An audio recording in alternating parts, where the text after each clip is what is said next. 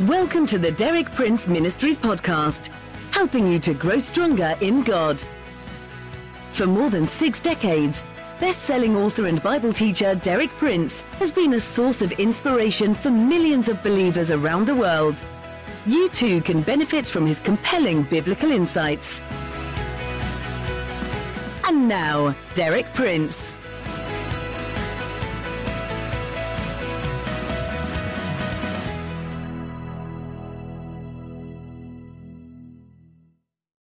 It's good to be with you at the beginning of a new week, sharing with you keys to successful living, which God has placed in my hand through many years of personal experience and Christian ministry.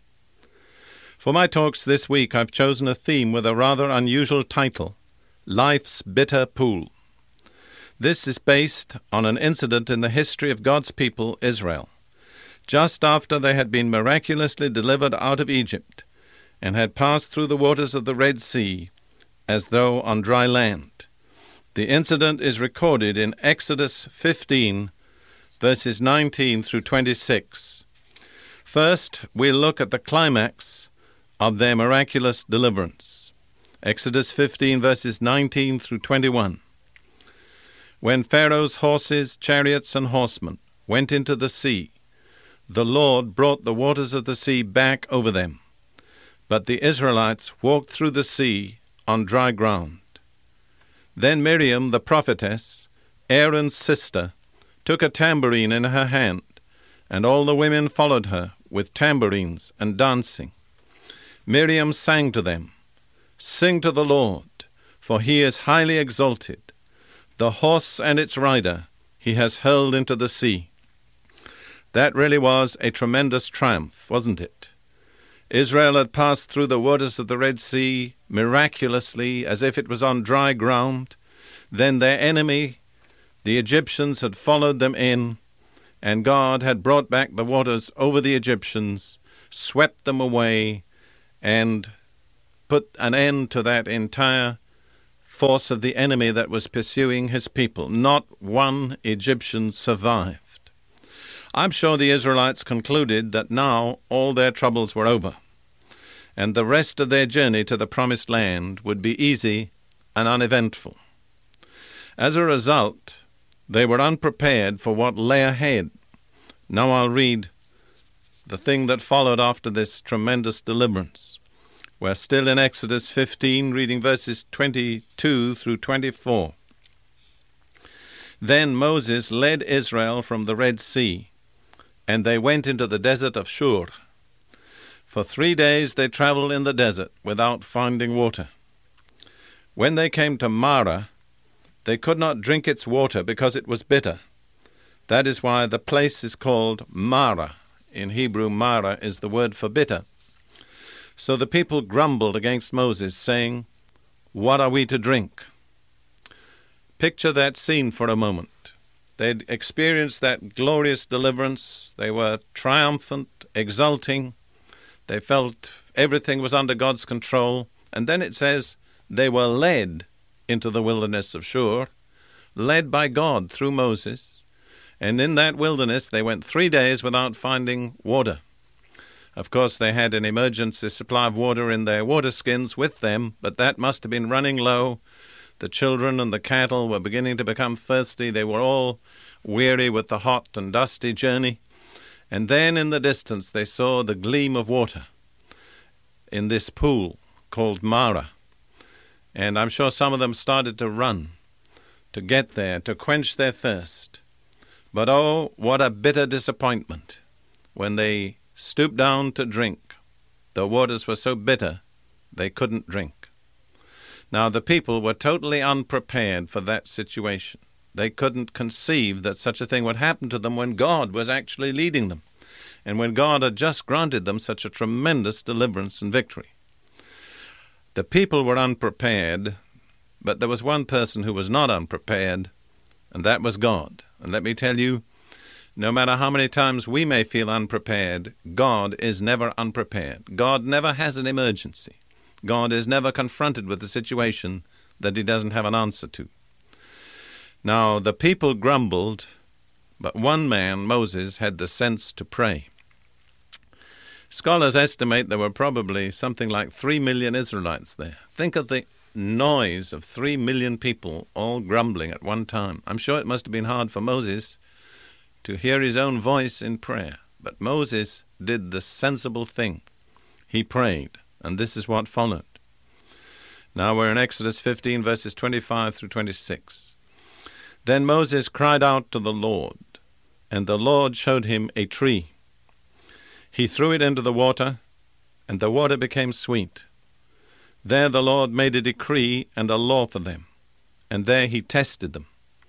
He said, "If you listen carefully to the voice of the Lord your God and do what is right in his eyes, if you pay attention to his commands and keep all his decrees, I will not bring on you any of the diseases I brought on the Egyptians, for I am the Lord who heals you." First of all, I need to say a word about that word tree. In the Hebrew language, the word tree is used for a tree while it's growing, but it's still used for a tree when it's cut down, when it becomes a long plank or a beam or whatever that may be. So we don't know from the words there whether the tree was growing and Moses had to cut it down, or whether it was a tree that had fallen, just a long beam. But whatever it was the key to the situation. And when Moses picked that tree up and threw it into the water became sweet. It's important to see that the scripture does not say the tree made the water sweet. There was nothing magical about the tree. It was the supernatural power of God that made the water sweet, but the casting in of the tree was the act of faith that released the miracle-working power of God into that water. And that's how God's miracle-working power is usually released in our lives. It takes a specific act of faith to release the miracle-working power. The act of faith is the key that unlocks the miracle-working power of God and makes it available in the situation where we need it. This particular principle is illustrated many times in the ministry of the prophet Elisha, later on in the Old Testament. For instance, there was a stream near Jericho of which the waters were bad. They didn't make the ground fertile. People couldn't drink them. Elisha just took some salt, threw it into the water, and said, "Thus saith the Lord, these waters are healed." And they were healed, not by the salt, but by the supernatural power of God. But casting the salt into the water released the supernatural power of God. That's the principle. The act of faith is the key that unlocks the miracle-working power of God. And interestingly enough, you can go to Jericho today and still see that stream flowing. They call it Elisha's stream. The water is still pure and fresh today. So that was a miracle that had a long-lasting effect. In another situation, Elisha was confronted by some food which had been poisoned. The people were about to suffer perhaps even death. Elisha took some flour, threw it into the pot, and said, "The pot is healed." It wasn't the flour that counteracted the poison, it was the supernatural power of God. But the supernatural power of God was released by that act of faith. And so it was here with these bitter waters. Moses threw the tree in, and that act of throwing in the tree released the power of God that turned the bitter waters into sweet. Now, this story, of course, goes back well over 3,000 years. But the truths it contains are as vivid and as real today as in the time of Moses. Today, and for the rest of this week, we're going to look together at some of these truths and see how they apply to our own lives and our own situation at this time. 2 lessons stand out for me from this story of the bitter pool that we've just been looking at. The first lesson is great victories prepare us for great testings.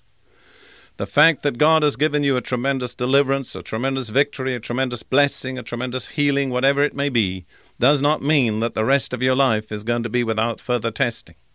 The greater the victory, the greater the test that you'll be able to face on the basis of that victory.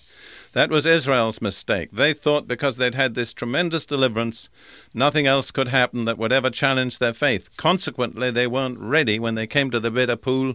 Instead of praying, they grumbled. The second lesson, and this is vital, is that the bitter pool was in God's program. God actually led them to the bitter pool. He had a purpose in bringing them to that bitter pool. And this is true in our lives.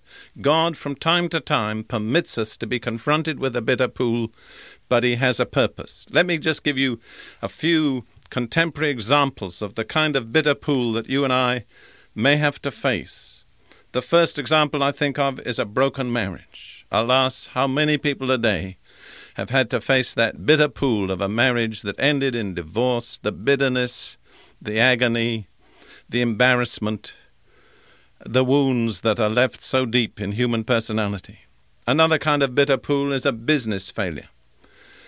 Perhaps you may have worked for years to build up some kind of a business, to establish yourself financially.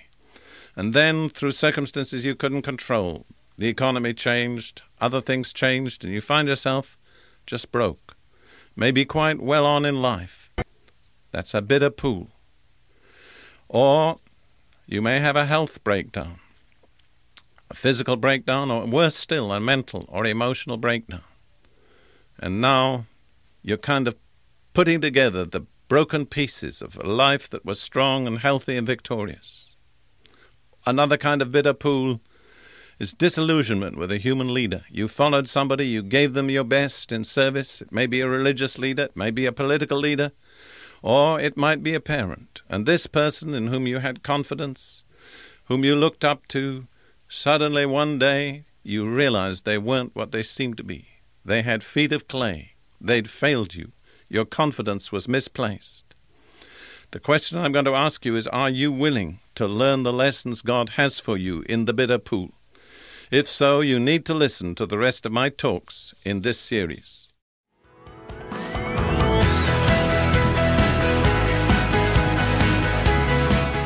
Thank you for listening. For more inspiring teaching, visit our website at dpmuk.org/podcast.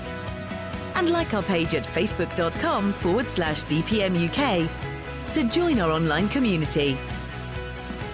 Derek Prince, teaching you can trust.